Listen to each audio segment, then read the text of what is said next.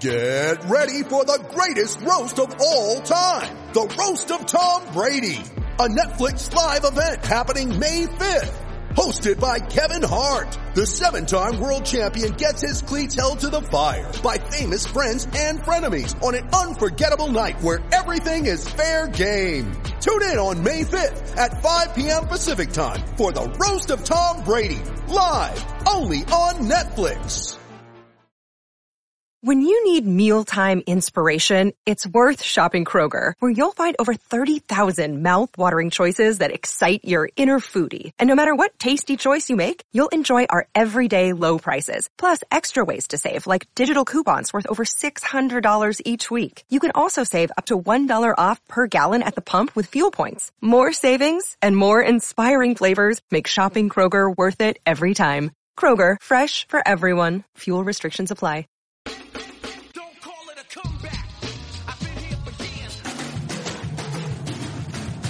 Celtic Stuff Live. Celtic Stuff Live on CLNS Media, the leading online provider of audio and video coverage for the Boston Celtics. I'm your host, Justin Poulin. Joining me, John Duke.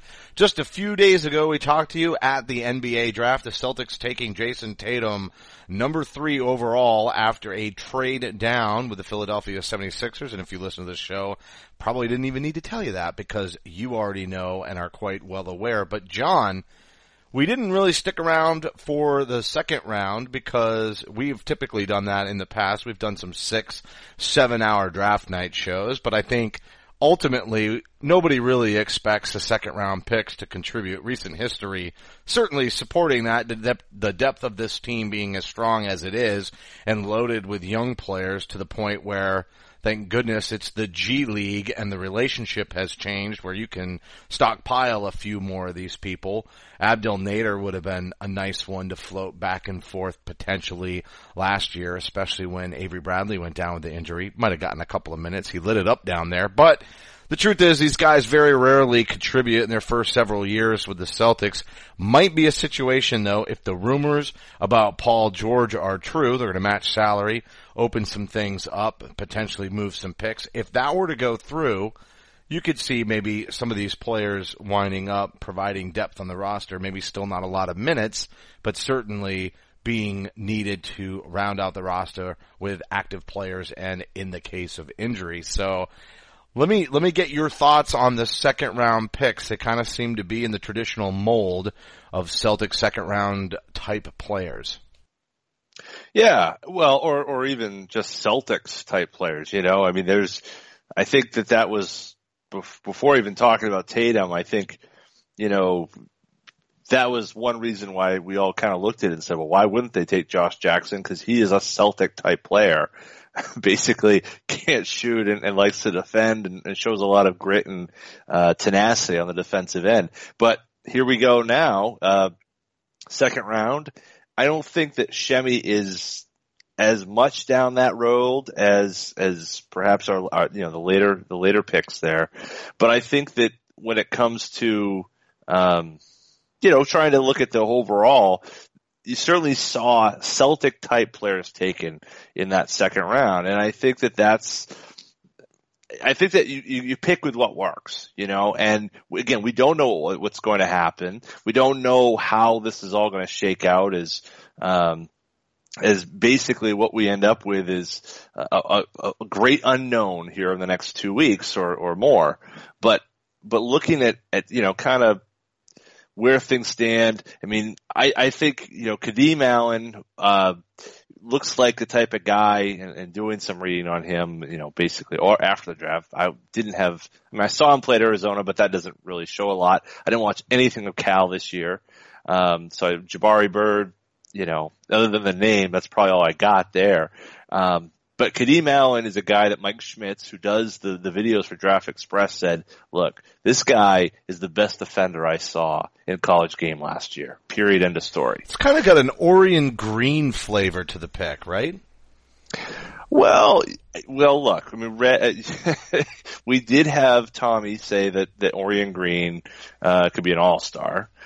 So typical in that respect, and we may see that from Allen. But I think he's got a little bit more of that Marcus Smart to him.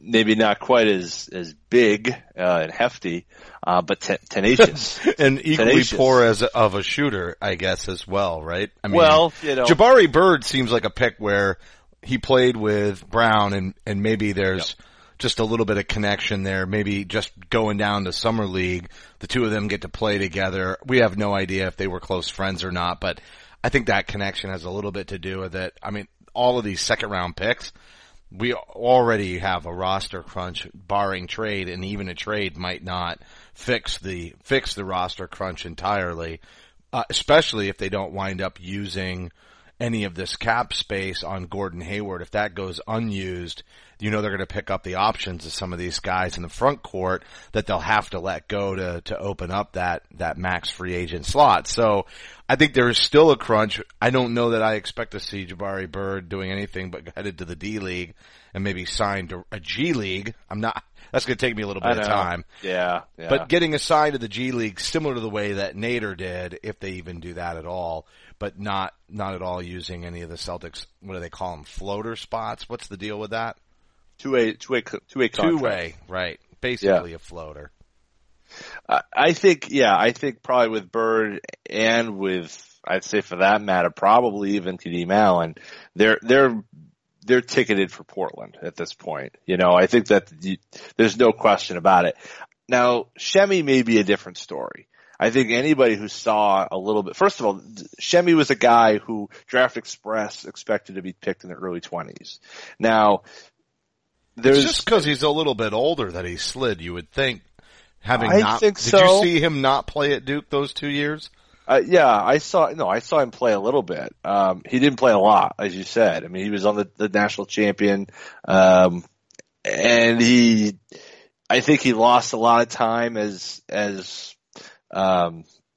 Winslow kind of rose up the charts, and that kind of just took away space from him, and which was a shame, because the next year they had Tatum, but they really could have used someone of his size to play next to him.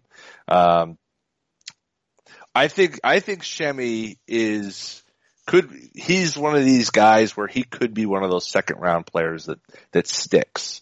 Kind of like Jay Crowder, right? He's drawing all those comparisons. I think, yeah. Do you think that's a trade prep? No, yeah, possibly, but he's not the defender Jay Crowder is. I mean, I think we got to be clear about that, because while, Shemi has the build, certainly, and, I think you look at him and say, well, that's Jay number 2, right? And I said at draft night, but he's a much more efficient scorer, effective scorer. He shoots with high percentage from 3, which is something Crowder didn't do until recently, and I think some might argue maybe even in spite of the percentages, not so well. So I think Shemi is a much more offensive version, not in a derogatory sense, but a much more offensive version of Jay Crowder in terms of style and stature. But his athleticism is kind of that next level stuff, I mean, really weirdly freakish. And so, he may be a guy who can play the role that maybe we thought we'd see Yabusele play, but for about half the money. And so if, as we're kind of going into this weird world of who's going to be here and half the roster could be gone, and we may be left with like 6 rotation players from this year or less, actually. 6 players who we know of and filling out the roster with a lot of minimum salaries. Shemi Ojeleye may be a very key piece of the 2018 Boston Celtics. That's how crazy a situation we find ourselves in, as we kind of stand on the precipice of a very strange deadline on July 1st. And I really believe in Shemi's, growth and potential. What's weird about him is that there was 4 picks there from 35 to 38, and the Celtics fell 37th of that. And there were some good players taken: Frank Jackson, Josh Hart, Devon Reed, Wesley Iwundu, Frank Mason, all good players. Guys who I thought, I wouldn't be upset if those were players the Celtics were getting. But Ivan Rabb was still on the board, Jonah Bolden was still on the board, Shemi was still on the board, and Jordan Bell. Basically 4 of the guys that I was really hoping for with that pick in the second round. And when Rabb went, I was like, well, that's too bad. It's nice to have a big. Yeah, that would have been a nice one. And he was supposed to be a lottery pick last year. Decides to stay in college, and it really killed him. Killed him. Absolutely destroyed him. You know, in 2 years in that system in California, it didn't get any better. You know, I feel bad for the kid. I think, you know, it's going to work out a lot better for him in the NBA. And going to Memphis, you know, not only a spot that surprised this year, but, you know, I think working with the bigs there, in particular Gasol, I think that's going to be huge for him as his growth and development. Bolden was a kid who played stateside, went overseas, Australian, and then I played, I think, over in the Adriatic League, and really kind of that stretch 4-ish. He was 6'10", but kind of jumps out of the gym. Could be, you know, kind of a great kind of role player coming off the bench, but can do a lot of the things for today's NBA. And I was like, oh, that's the guy. Got a lot of pub. You know, Kevin O'Connor wrote about him. It just seemed like it was a good fit. So when he fell off the board at 36, I'm like, oh, damn, that's terrible.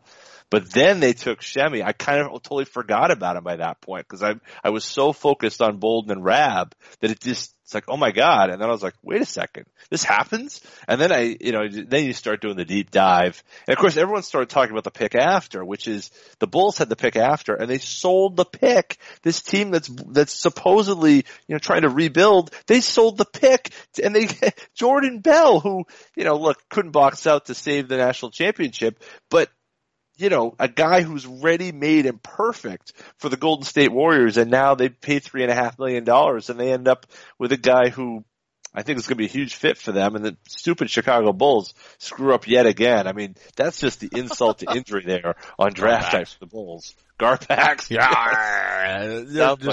Yeah, they're like the worst pirate ever. So, Ivan Rabb. Worst pirate ever. Garpax. I love it. I love it. They really are. That's so ridiculous. How do you just have to look at that and say, why didn't you get more for Jimmy Butler? Why didn't just list after list? Why did you sign Dwayne Wade? Why did you sign Rajon Rondo?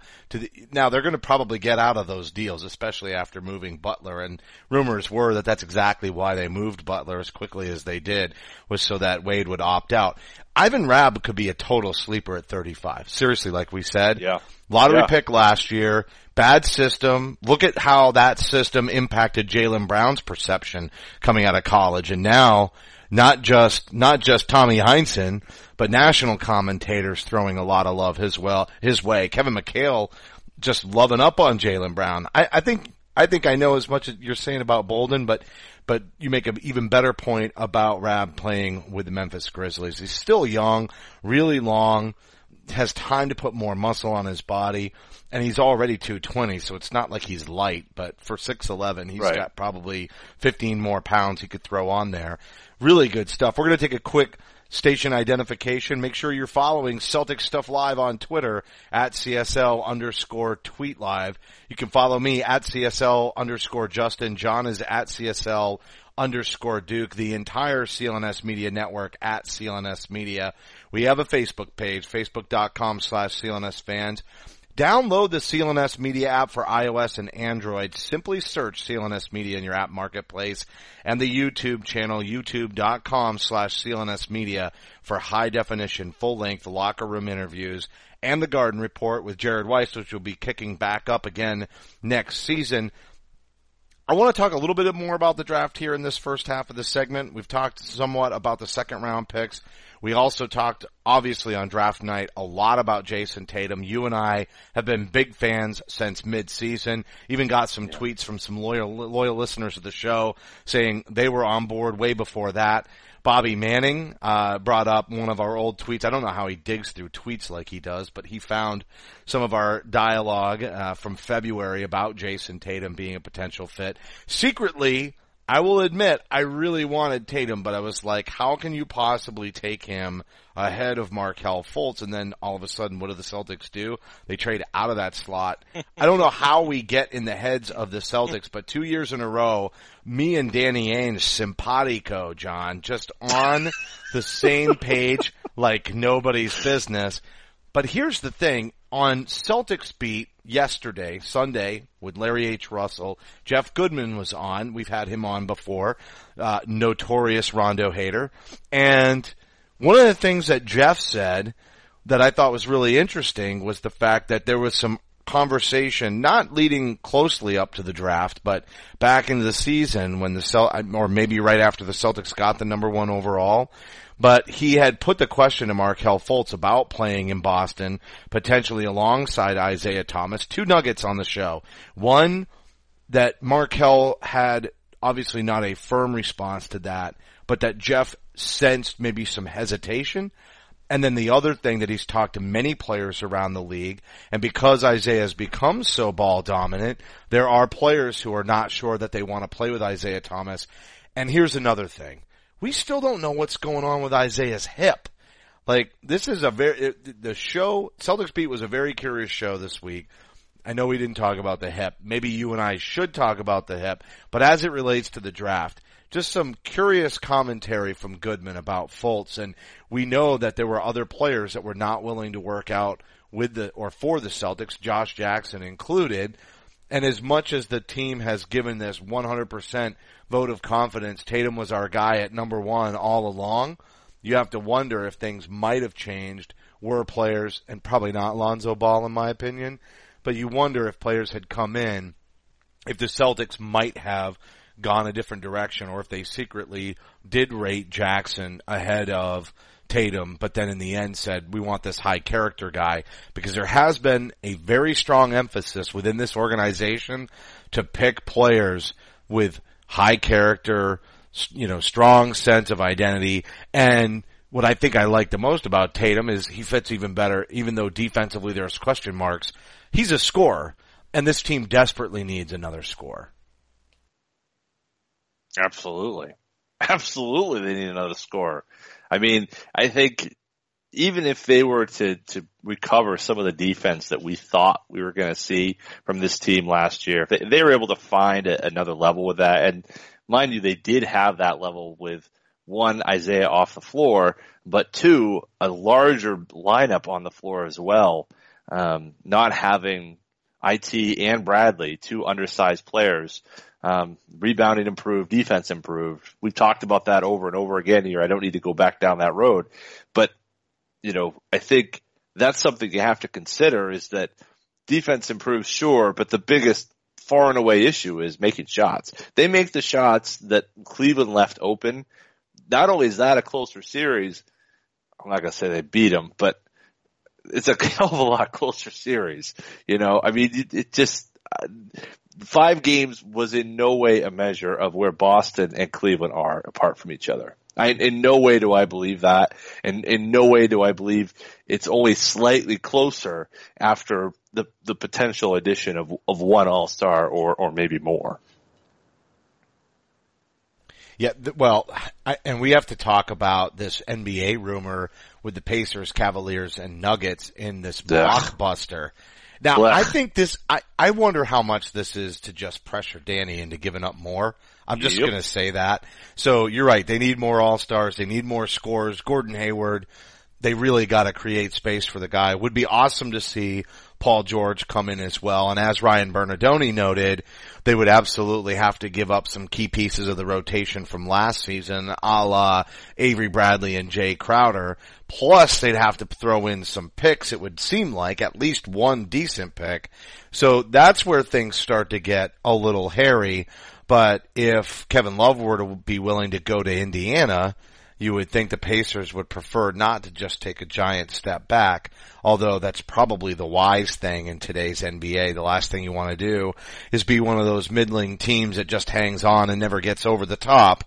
But it looks like it's the Pacers, Cavaliers, Nuggets, Paul George to Cleveland, Kevin Love to Denver, players and draft assets to the Pacers. So in that case, we're not talking about the Pacers getting anything but picks. That's why it feels a little bit like maybe posturing on Indiana's side to try to get the Celtics to move up a little bit. Well, and you read the article that Stein and Chris Haynes put together. It's a lot of, well, this is what was talked about before the draft. You know what I mean? I mean, first of all, Stein's good. Stein is not a, make it up as I go along guy. Stein is the type of guy, okay, he's going to say what he knows, and, maybe he's wrong, but he didn't oversell it. He oversold the tweet in terms of how close it was, or that there's anything new here. It wasn't a new story. It was, they were talking and it was close. To me, that wasn't anything new. I felt like that was old information. Now what I also heard, Windhorst, was on with Zach Lowe in the Low Post, following the draft, and he kind of intimated the same sort of thing and basically said, India has no interest in Kevin Love. Now maybe the wrinkle is that Denver is interested in Kevin Love. But you look at the return that Indiana would get back, in no way, I mean, it's a lot of middling players and no high draft picks. And if you go by Adam Kaufman's rumor in terms of what the return is back, there's nobody who can top the Celtics offer. If Kaufman is right, and I think he probably is, no one's going to top the Celtics offer, in my belief. Or no one can top the Celtics offer. If the Celtics want to pay the price, they should be the top bidder. There's no doubt. But it also is, as Bobby Manning writes, it's interesting that Woj tweeted that out and then immediately said talks stalled between Indiana and Boston. So this is all posturing leading up. Everybody knows none of these deals are getting done until after free agency. And I think that's where Boston is holding the cards with all the other teams that they might want to trade with. It's too bad, I guess, for the Clippers, and we'll talk about this maybe in the second half of the show along with Isaiah's, hip with no update. I think we need to hit some of those topics. But had Blake Griffin picked up his option, that would be sort of another potential trade target. Maybe the center that's going to be the only guy left standing, DeAndre Jordan, might be a target for trade. We'll have to see how things start to move around. But I think Boston's looking at it like, let's wait and see how some of free agency starts to shake out before we start talking trades. And I think Indiana knows that. I think this is maybe a little bit of posturing to sort of set that up and see what they can squeeze out of Boston once, and especially, and Indiana should be doing this too. They should definitely be waiting to do any trades and not hit that right at the start of free agency, because if the Celtics whiff on Gordon Hayward, they're probably going to be willing to pay a higher price. Yeah, I think that's true. I think that the price changes depending upon the situation, and if the extension happens, then it should be a higher price. If it's non-extension, then it's a rental, and I think that the hip, sorry, it's like I can't help but walk right into stub my toe on the thing we're just going to tease, but the hip plays a part of that too. I think in terms of whether or not what the plans are in terms of salary. There's been a lot of conversations about that piece. We've had the Heat bloggers there's a Heat blogger there who's been talking about the potential of how it happens, and then we've had Ryan, our good friend Danger Cart, who we've had on the show numerous times, saying, well, yeah, but there's implications of that. It's possible. There's possible ways in which this works, but there are cascading effects from that in terms of both the both Hayward and George that have some difficulty for this team, significant difficulty in the short term and the long term, depending upon the way this is structured. So it's really tough to say, is it worth to throw away 2/3 of the roster on this team for, 4 players? Basically have a big 4 plus Tatum and Brown, and then the rest minimum salary players. Can you get by with that? It doesn't feel all that different from the big 3, but we didn't have the tax implications then that we have now. No, we didn't. And so I'll tell you what, we're going to take a quick break. We're going to come back. We're going to talk about the implications of that Paul George trade, potentially, maybe even signing an extension. We'll dig into that. Also, as we've kind of teed it up with the Clippers, have to talk about what's going on out west there with Doc Rivers and his team, and then we'll get into Isaiah Thomas, the hip, and really the lack of any kind of status update or moving forward with what we thought was going to be a surgery. Remember, Kelly Olynyk waited a little while too and was not ready to start last season. Sometimes with these injuries, it's best to get on with it and not delay. Maybe more time means less concern. We'll talk about it when we come right back. But first, I'm going to talk about ZipRecruiter. The playoffs have ended, but having the right players on the court certainly was the key to success for the Golden State Warriors. That sharp outside shooter like Klay Thompson or that power rebounder like Draymond Green can be the difference between winning and losing. And business isn't any different. Your company needs the right people to be the best. So where do you go to find top talent? You can't find the best candidates by posting your job on just one site. You need to post on all the top job sites, and now you can with ZipRecruiter. At ZipRecruiter.com, you can post your job to 100+ job sites with only one click. Then their powerful technology efficiently matches the right people to your position. That's why ZipRecruiter is different. Unlike other job sites, ZipRecruiter doesn't depend on candidates finding you. It finds them for you. In fact, over 80% of jobs posted on ZipRecruiter get a qualified candidate in just 24 hours. No juggling emails or calls into the office. Simply screen, rate, and manage the candidates all in one place with ZipRecruiter's easy-to-use dashboard. Find out today why ZipRecruiter has been used by businesses of all sizes nationwide. And right now, our listeners can start forming their own winning team on ZipRecruiter for free. Just go to ZipRecruiter.com/sportsfan. That's ZipRecruiter.com/sportsfan. Try it for free today at ZipRecruiter.com/sportsfan.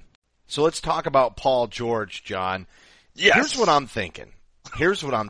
There's no way, very similar to the Kevin Garnett situation, there's no way Danny Ainge even consummates this trade without an extension in place. And you have to think that Indiana knows if they can get Paul George to go to a club that he wants to play for, that he will sign an extension, and thusly Indiana can command a higher price. I don't know how much that weighs into some of the rumors that we've been hearing.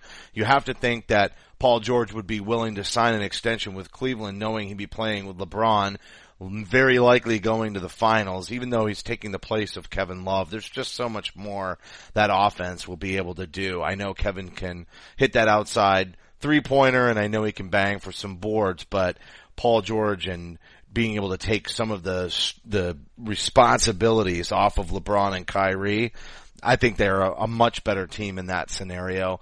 So that's what I'm thinking, but I want to spin it another way, and I guess we can always lead into talking about Isaiah Thomas and his hip.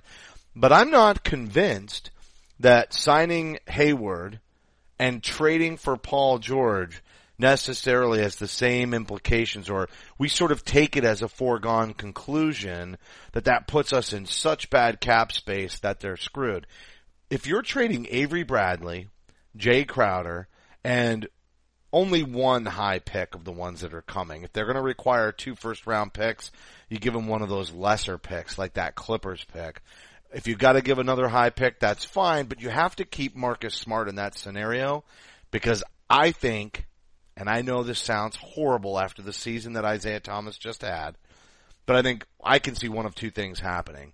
They actually prefer to have Paul George signed to an extension and Hayward signed, knowing that puts them in a real tough spot with Isaiah Thomas, where they either keep Marcus Smart, who becomes maybe the starting distributor in that scenario, and they put the ball in the hands of Paul George and Hayward a lot more, or if Isaiah turns out to not be the same player because the hip winds up throwing major surprises into next season, I think they're perfectly comfortable making that commitment and also trying to pitch Isaiah on staying at a reduced price. I'm not saying he won't still get the Brinks truck, but every dollar in that, cap overload scenario that Ryan Bernardoni laid out, you would think that Isaiah would still want to be the point guard on a team likely to compete for at least getting to the finals, if not competing for the championship.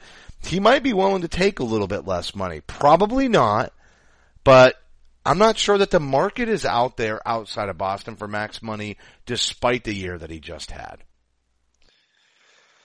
Whew. Yeah, I was thinking I was going to be alone on this, maybe there's more to this about whether or not they want to take him or not. Take George and Hayward, but you kind of went there. So now I'm not alone on that island. So that's good. You didn't want to open that can. I don't think we're the only ones thinking that.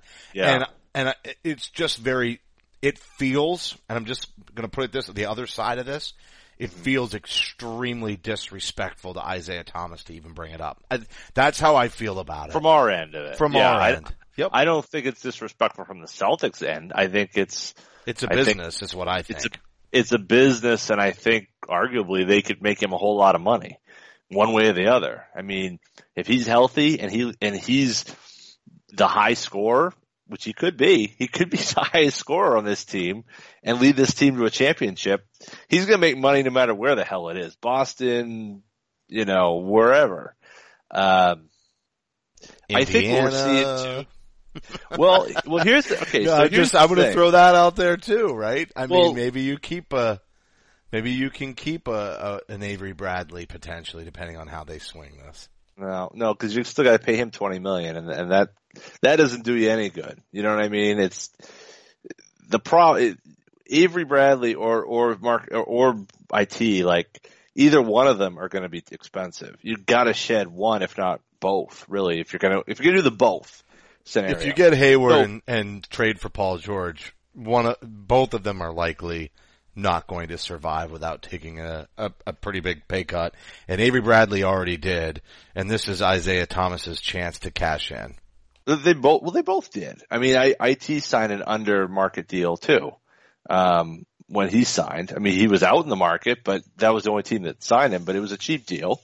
And he's overperformed for that contract, tenfold. But he hasn't done anything yet. I mean, let's be real. When Phoenix signed that deal, he really hadn't done anything yet, and they were loading him up with a 3-guard, backcourt. Right, but for 2.5 years, he's outperformed that contract. The moment he walked away from Phoenix, basically 6 months into that contract, he's tore it up, and he's outperformed that $6 million a year contract, to an unbelievable degree, especially after the cap spike. So okay, let's just taking a step back here. So our friend Ryan Bernardoni says there's two possibilities here. Either the Celtics are trading, you're trading for Paul George without an extension, okay, and that's possible, but you may have some tax issues down the road, and you're signing Gordon Hayward.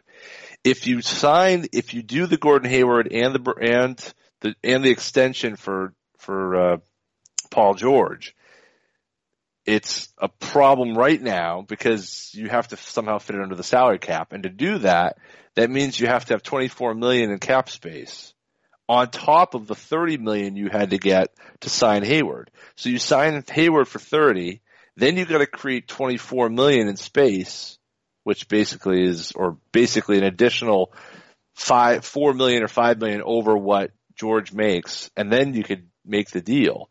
But it's a very difficult scenario, is what I'm saying. So, and if you're doing that, then you've got a tax issue. So it's like you're damned if you do and you're damned if you don't here.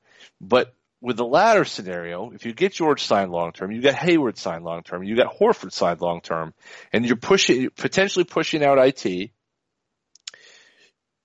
maybe the other scenario is that you find a way that Hayward and George, who have professed, or at least George has professed wanting to play with Gordon Hayward, and he said, as we all have seen on Twitter this weekend, or reminded of, that when he went to the All-Star game, he said the one guy he wanted to see at the All-Star game was who? Isaiah Thomas. So, I mean, there's some mutual admiration society stuff going on here for sure. And maybe they're willing to take a little bit less money. That still doesn't add to a lot of savings in the tax. But maybe somebody has closer to sacrifice to Someone compete with the Golden State Warriors. That is a fact. It's just a matter of what team and which players, if any. And we're in a scenario where we can be the avenue for that. It's not Cleveland. I mean, let's say George goes to Cleveland. What's the shelf life on that Cleveland Cavaliers team? Is he going to re-sign? Is George going to re-sign in Cleveland with Love, Kyrie, and LeBron? I mean, that just seems like it's a house of cards there. Am I wrong? No, I think it is a house of cards. And we already know LeBron wants to leave. So let's ask that question. Does Paul George going to Cleveland lock it up? I mean, we heard rumors about both of them wanting to play for the Lakers in a year. So maybe this is their way of, oh no, we won't meet up with the Lakers. We'll meet up in Cleveland and we'll have Kyrie and we'll just keep going forward. But the problem, I think, especially with Cleveland, is they've just evaporated all their assets to build around top talent. Yep. And you look at what we just talked about in the first half of the show with the Golden State Warriors, but paying $3.5 million, buying themselves a second round pick and figuring out ways to be able to accomplish rounding out that roster around those players. Mm-hmm. But make no mistake, they're going to be in a very similar situation in terms of salary in just a few short years as well. But there's at least a couple where you know they're all going to be together. Now, Cleveland's kind of already evaporated that. Then you go and you look at a team like Boston. This would be the argument for players taking less to come and form a super team, or at least begin to form a super team in Boston, which is to say that they'll still have an enormous amount of picks, and the players that are there are going to be just as young as the players in Golden State. Mm-hmm. That's right. Yeah. I mean, look at, other than Horford, everyone's on the right side of 30. IT, will be 28. He's going to be, at the end of his deal, he'll be close to 30, or he'll be over 30 at the end of his, this next deal. But I mean, he's going to be looking for an extension before he's 30. And so there's years to go. This isn't acquiring KG and Ray Allen on the wrong side of 30. There's years to go here. And the other thing is that the contracts don't last as long as they used to. They've all been going for short deals. Now that may change now that the cap is probably is leveling out. And so perhaps because we don't have the spikes, people won't be looking for short-term gains or a short-term bump so that they can get back to the market with a higher cap, a higher percentage, a higher salary due to the larger cap and the next numbers being related to the percentage of the cap.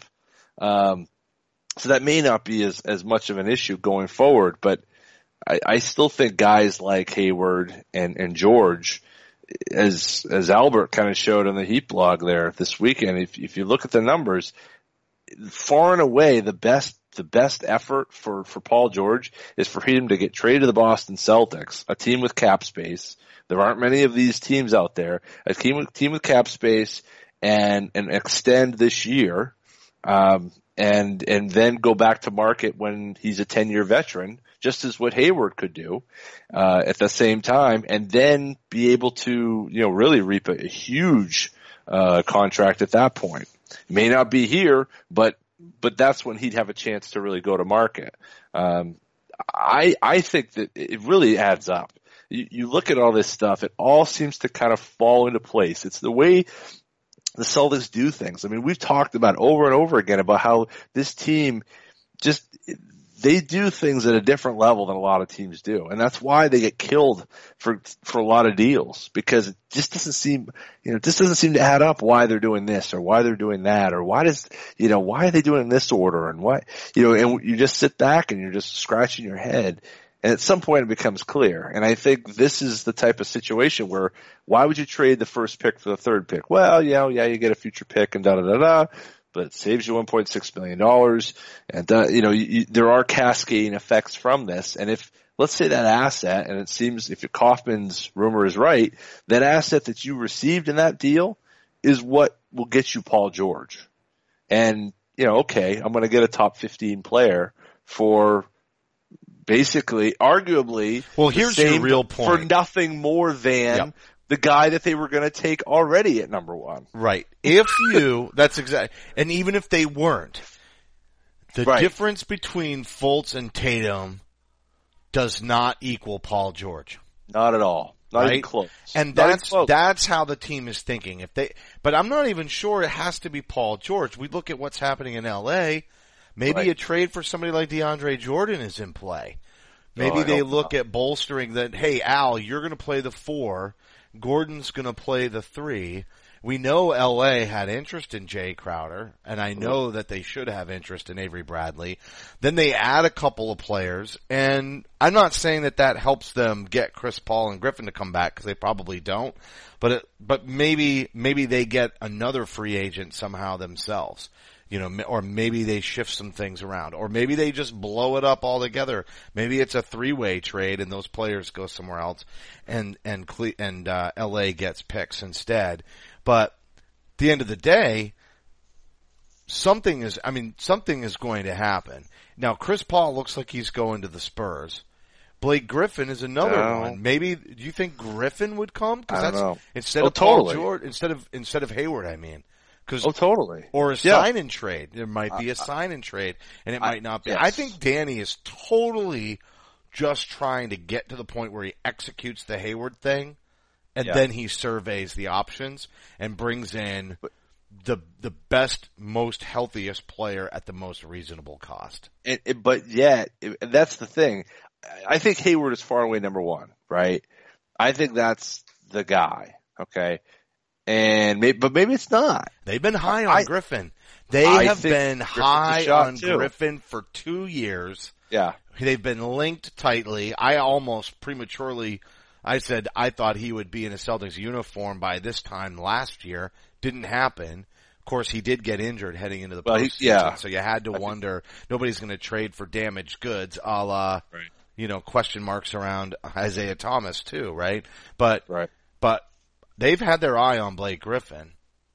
There's nothing to say that Blake isn't really who they're targeting. It just seems so convenient for Hayward, the season that he had, being that he's a scorer, and his ties with, obviously, Brad Stevens that everybody knows about. You gotta think that his lack of an injury history puts him in that 1A slot, but to your point, there's no guarantee. A lot of people didn't see Tatum coming at all, and that could be a similar thing playing out in free agency. I think it was a pretty foregone conclusion, the way things were playing out in LA, that Griffin and quite likely Paul were going to opt out, and now here we are, and they have. Well, and it goes back to this LeBron thing. Like the LeBron going to LA thing changes the landscape so dramatically. The ripple effects of that, whether it's amazing. This is unprecedented stuff. I mean, really, the league before the decision and then after the decision is like, that's a watershed moment for the league. Cause ever since that happened, every star has been on like a different level in terms of where they're going. Whether it's when LeBron left, but Boston Cleveland kicked that came off. Don't you agree that LeBron wouldn't have gone anywhere if he didn't think he had to go to Miami to get over the hump against the Celtics? Because I know that it wasn't impacting the dynamics of free agency, because that's your point. Right. And I understand that. Right. But I'm just saying that was a precursor. The fact that a team could make 2 trades in a matter of less than 90 days, that would bring 3 stars together. Now, granted, they had to deal with the fact that they were aging and LeBron was young and choosing free agency, but that's all part of it, in my opinion, was that big 3, and again, as we know, prior to the salary cap era, that happened very often. But post salary cap, that really wasn't happening. And when the Celtics executed it via Danny Ainge with trades for Ray Allen and Kevin Garnett, I think that's what really set off the move of Chris Bosh and LeBron James to go join Dwayne Wade. And you're right. The decision is the real marking point for how things have changed with free agency and how players are managing their careers and almost being increasingly willing to leave teams that the league would prefer that they be loyal to, that they're not. Well, the Celtics, they really are the ones that set that ball in motion because you had to form super teams at that point. But if it wasn't them, it would have been somebody else. Amen. You know, I mean, there's always been teams, you know, who have, you know, put it together to try to win. I mean, whether it's, you know, the kind of early 2000s Lakers, you know, and then, you know, Karl Malone and Shaq going and to, Peyton joined doubt. Shaq with those guys and Kobe. You know, even Bill Walton joining the Celtics in 86 or Michael Thompson joining the Lakers in 87. I mean, those are different. That's a different scenario because free agency has never been as free as it's been the last 5-10 years.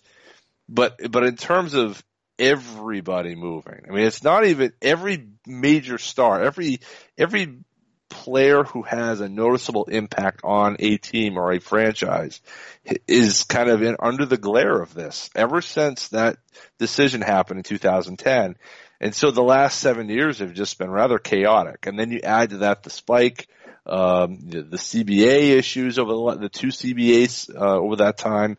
It's caused a lot of ups and downs. Now maybe the cap leveling out will kind of slow this a bit, but it's significant to see all that. And so the Celtics now are in a situation where I think there aren't going to be as many opportunities for these things to happen in the next few years. So you need to lock up your team, and then you lock up your rookies, your draft picks, and then you roll it out there, you know, and LeBron's opportunity to go west here and next year will be, it changes the Lakers, it changes the Clippers. You know, if you're the Clippers, you've got to create space. That's why they're trading DeAndre. It's not because they want to re-sign Chris and Blake. It's that they're trying to create space for next time. You know, Jerry West did it. He got Shaq to LA. You know, Magic is going to try to get, you know, LeBron to LA. And so it's an arms race between those two. And if LeBron goes west, then that opens the door for the Celtics. Really. And every other all-star should be looking at Boston and say they've already got, if they just add 1 or 2 more pieces, they're going to be in the finals every year, and they only got to win 4 games. You know, they're going to do it against a hell of a team, but they only need 4 games, and I'm an NBA champion. And how about this too? And how about the fact that they have young talent that they're still going to have spread on that roster that needs to develop? And if you're 27 right now and you're thinking you're going to still be with the club on your next contract after, because I know a lot of these guys are going to sign that 3-year deal. But, you know, that's, I think, what we're all expecting if Hayward comes to Boston, that he'll get to 30, he'll get his 10 years in the league, and then that's when he'll be able to take a pay hike. But that's still young. That's still young, and yet they'll have young players and young picks on the roster to take on an increasing load as those players age. So they have a transition plan too. And that is also important. Not that they'll be able to pay all these guys, because if the young players are deserving of a big contract when they come off their 4-year deals, certainly that'll create a little bit of a decision that has to be made. But the point is this, if a player like Gordon Hayward hits 30 and he wants to come back, he has to be thinking that he's going to be in a good position with plenty of young players to shoulder some of those minutes load, especially 2-3 years, or I should say 2 years from now, when we're not next season, but the season after that, Jaylen Brown will be in year 3. Tatum will be in year 2. They'll have played a lot of added basketball in the postseason, which will definitely help their growth in terms of being able to perform in season. Cause you almost think that as long as they have that killer instinct, when they go to the postseason, then they're playing in the regular season, getting those added minutes on the floor during the regular season, keep the other guys healthy. You have to think that it's almost like going to be it's not even going to be as much of a battle for them. It's not going to seem as important as the postseason. So they're probably going to play a little more relaxed and be able to play a little bit more in control. And I think that is another major added benefit for any veteran coming to Boston. So we'll see what happens with the Clippers. I know we're coming up on the end of the show. I want to ask you about Isaiah Thomas and the hip, because we've kind of let this one lay dormant, and people threw out some question marks when finally everybody was answering questions to the media again. Once the postseason ended, we were leading up to the draft, and there were some Isaiah Thomas questions that were fired out, but really no answers, kind of wait and see. I remember talking about Kelly Olynyk this time last year and being concerned about not getting on the surgery right away. Now, did it wind up ruining his season? No, but he did miss training camp. He missed almost a month of the season? 3 weeks? Wait, are we Kelly talking about Olynyk? Olynyk? I think it was like 2 weeks, 2 maybe 3 that he missed. Yes. So he misses training camp. Now I know Isaiah's a pro, and he didn't need to maybe raise his game as much as Kelly Olynyk sort of was really counting on this as a contract year. I understand all of that, but my point is, I'm really concerned he won't be ready to start the year, because anytime you delay necessary surgery, you're playing with fire that way. And I don't know how bad the hip is. Just because Kelly Olynyk rehabbed his shoulder and got out there, there is a world in which Isaiah Thomas doesn't have surgery, tries to fight through it, and misses the entire middle of the season as they wind up doing what they should have done at this point.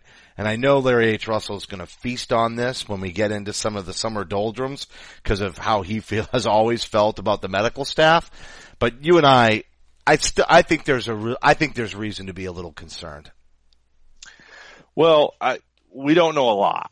We know what happened. We know what the ailment is. We know what he's facing. I don't know. I mean, I hate to play, doctor, because we don't know. We don't know what's going on there.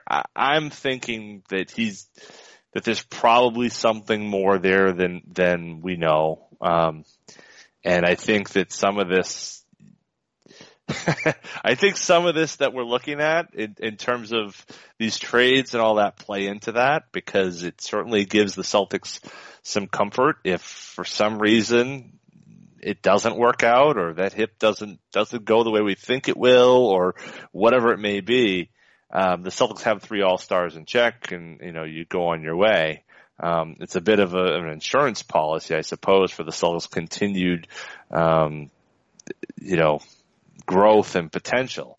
That seems a bit crazy to kind of suspect that that they're being that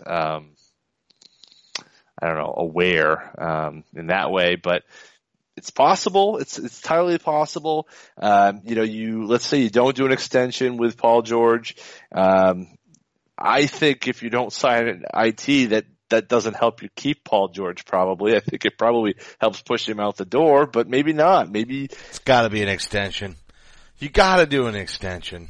I know it puts you in a precarious before the year. Yes.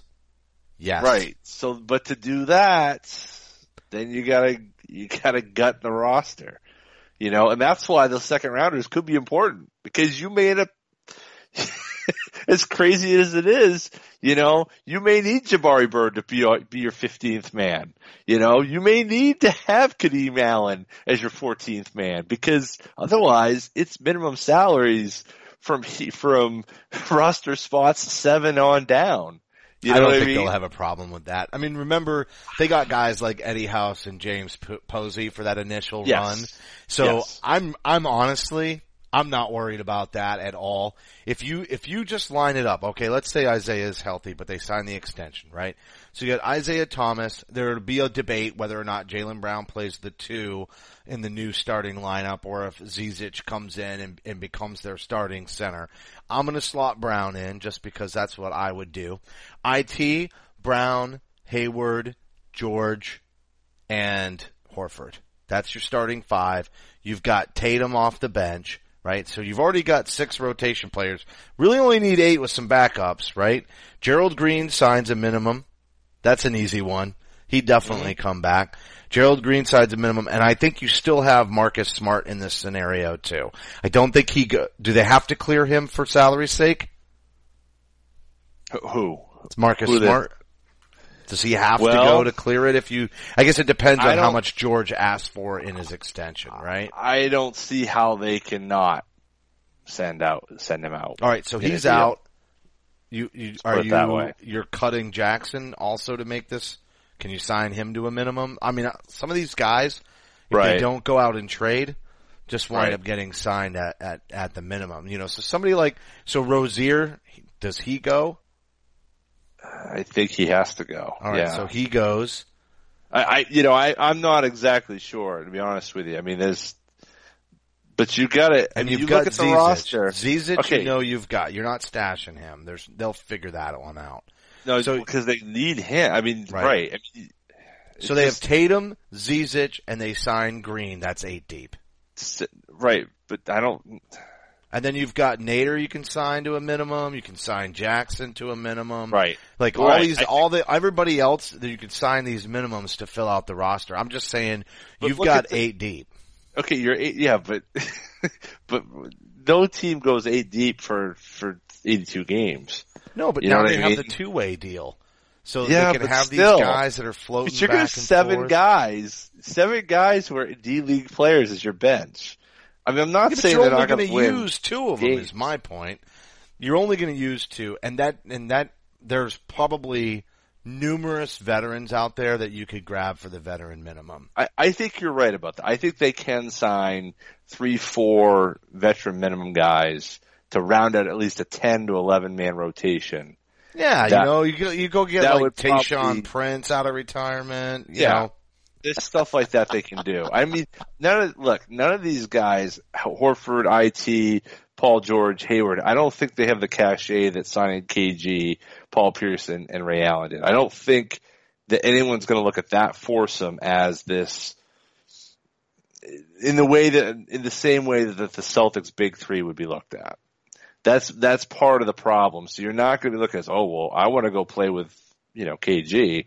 It's going to be, they probably should be pretty good. So, you know what I mean? It's not the same cachet, but at the same point, I mean. Yeah, but they didn't, Doc Rivers was the coach of that team and Brad Stevens is the coach of this team. Yeah, but I think in terms of a free agent draw, I think that's a wash. All right, maybe it's a wash. I don't think it's as bad as you think it is because of the fact that they won 53 games with exactly who you just, without George, without Hayward. So I think there's plenty of an argument to be made to vets out there that are willing to take the minimum and have a shot at being the number 1 seed in the Eastern Conference again. If George doesn't go to Cleveland, what do you think they're going to do? Like, they're going to be the same team, and they're probably going to struggle through the regular season again to some degree. I mean, I don't think those injury issues, those that kind of held them back, and that little bit of sort of complacency, I don't think that's gone anywhere. And I don't think losing to the Golden State Warriors in the finals this year re-energizes them just because last year they came off a incredible championship run. No, I think you're right. I don't think that there's any sort of juice. I don't think this is Celtics in 86, okay, well, the Lakers got us back in 85. Now we're going to kick their butts in 86. It's not like that. Like they're almost demoralized. Clearly resigned. Yes, absolutely. Yeah. They're like, okay, well, we got to completely, this isn't like, and I said, earlier it was like, when Walton signed, it was like this isn't like that. This is not, that team from stem to stern, Walton, maybe on top of, but if you ran this 86 Celtics out there without Walton, I think they still would have beaten the Lakers because they were just playing at a different level. Well, you know, so, but not that, you know, that's the past, I guess. But my point is that, you know, the Celtics are well primed for many years of success. They will have a bench. They will be able to do it. But, you know, the team right now that goes 11, 12 deep, you know, we're talking about, like, it doesn't matter about the second rounders. It's gonna matter. You know what I mean? It's, you know, Glenn Davis had to have a big role for the 08 Celtics, you know. Gabe Pruitt could have had a bigger role for the 08 Celtics, you know. Rondo was pushed to the floor. Leon Powell. There you go. You know, I mean, I think that how do we not pick on Phil Jackson? There's no time left, but how do we not continue to pig pile on that man on this show? I don't think that deal's dead either. I think they're going to come back. I think Porzingis is going to be back on the market here in July, and I think it could be interesting. Would you rather have him than George? Yeah, I would. Me too. Would. Just because of the youth thing, piling up these younger players. He would be really nice spacing the floor next to Horford, and it creates a lot of space. It creates even more space for Isaiah, and you get that shot blocking presence. We're going to have to table that for next week's show, though. I would give, next you can finish your thought. Absolutely. We aren't going to have time to talk about this next week's show. Because next week's show, all we're going to be talking about is, okay, Gordon Hayward had dinner with so-and-so, and then, met with Tom Brady. Right. And Blake Griffin was, like, that's what we're going to be talking about next week. Let me ask you this. If you had to give up both the Brooklyn and the Lakers pick next year for Porzingis, would you do it? No. Nope. You wouldn't do it? No. I think I would. You would give up both? Here's why I wouldn't. There's enough of an injury concern with him. I don't think it's big, but there's enough of a durability question mark to say, all right, he's 21. Why not make both of those picks next year instead?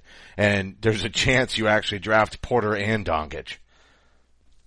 You have two shots at getting, somebody to play in that front court with Tatum and Brown. So that's my attitude on that. I'd rather take two swings of the bat in a draft that finally has players at the position of need that you could literally select two versus going out and paying for. Now, believe me, I love Porzingis, and I'd throw just about any other combination of picks, but I feel like they've got to make one more high pick in the next couple of drafts. And it might not even be the Lakers pick.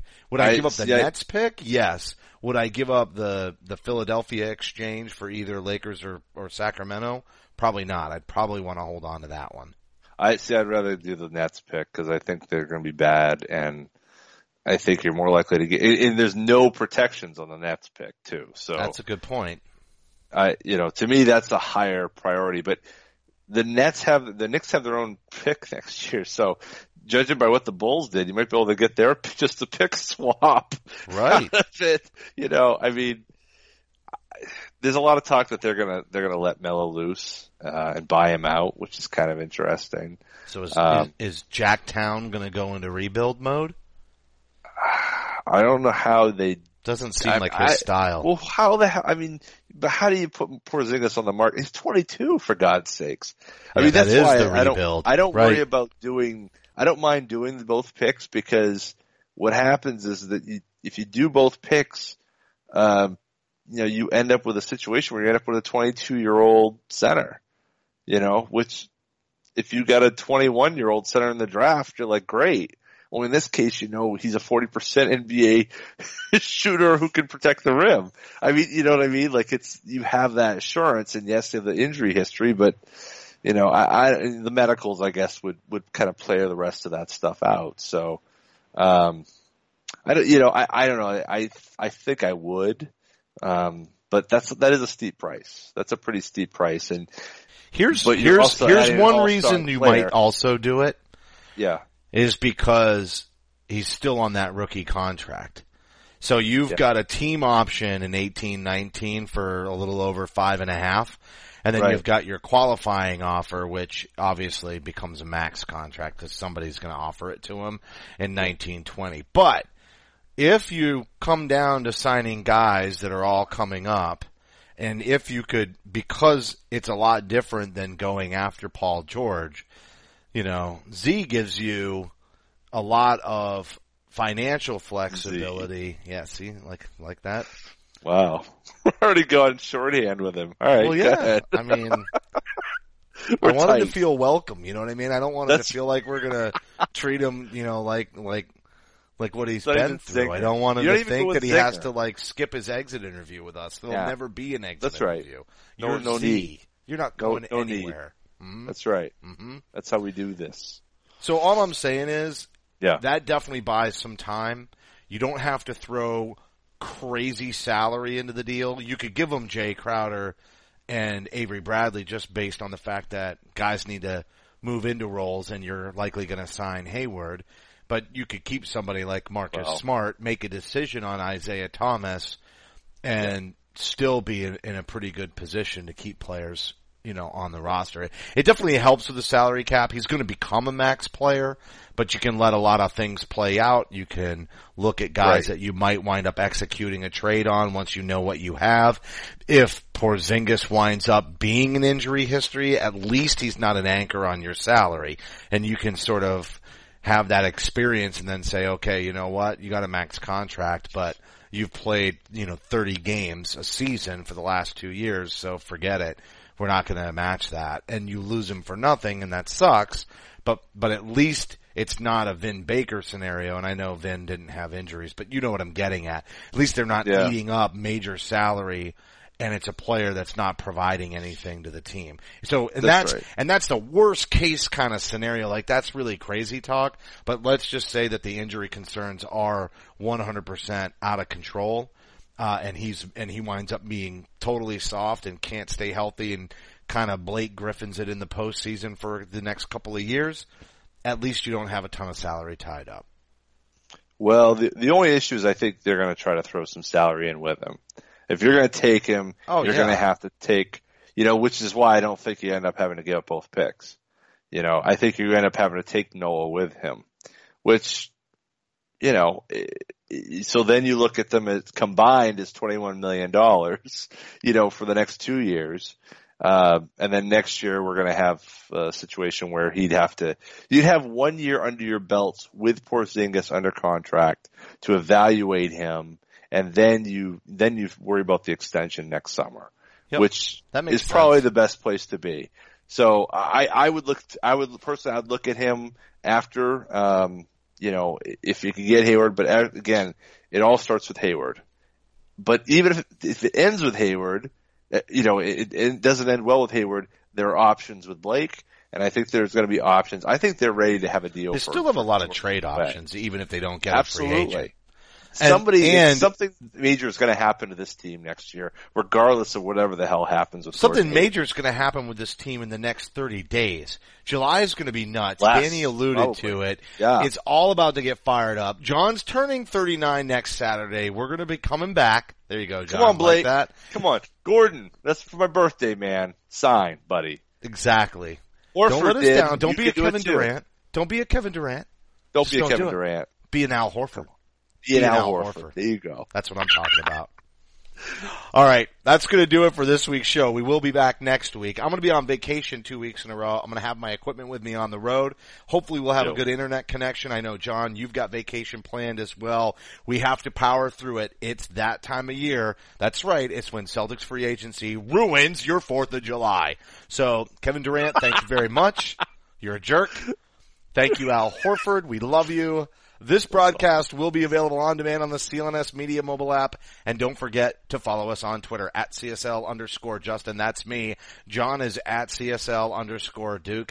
A heartfelt thank you to everybody for tuning in. And remember that you can help support the show by subscribing to Celtic Stuff Live on iTunes and Stitcher. We'd love it if you gave us a rating and a review because your feedback is important to the show. And a quick reminder, today's show brought to you by ZipRecruiter.com. They've got a great deal for all all of you listeners, but most importantly, you'd be supporting our show and the entire CLNS Media Network. For staff writer Samuel Elias, executive producer Larry H. Russell, the founder of CLNS Media, Nick Gelso, and my co-host John Duke, I'm Justin Poulin. Thank you for listening to this week's edition of Celtics Stuff Live. Celtics Stuff Live.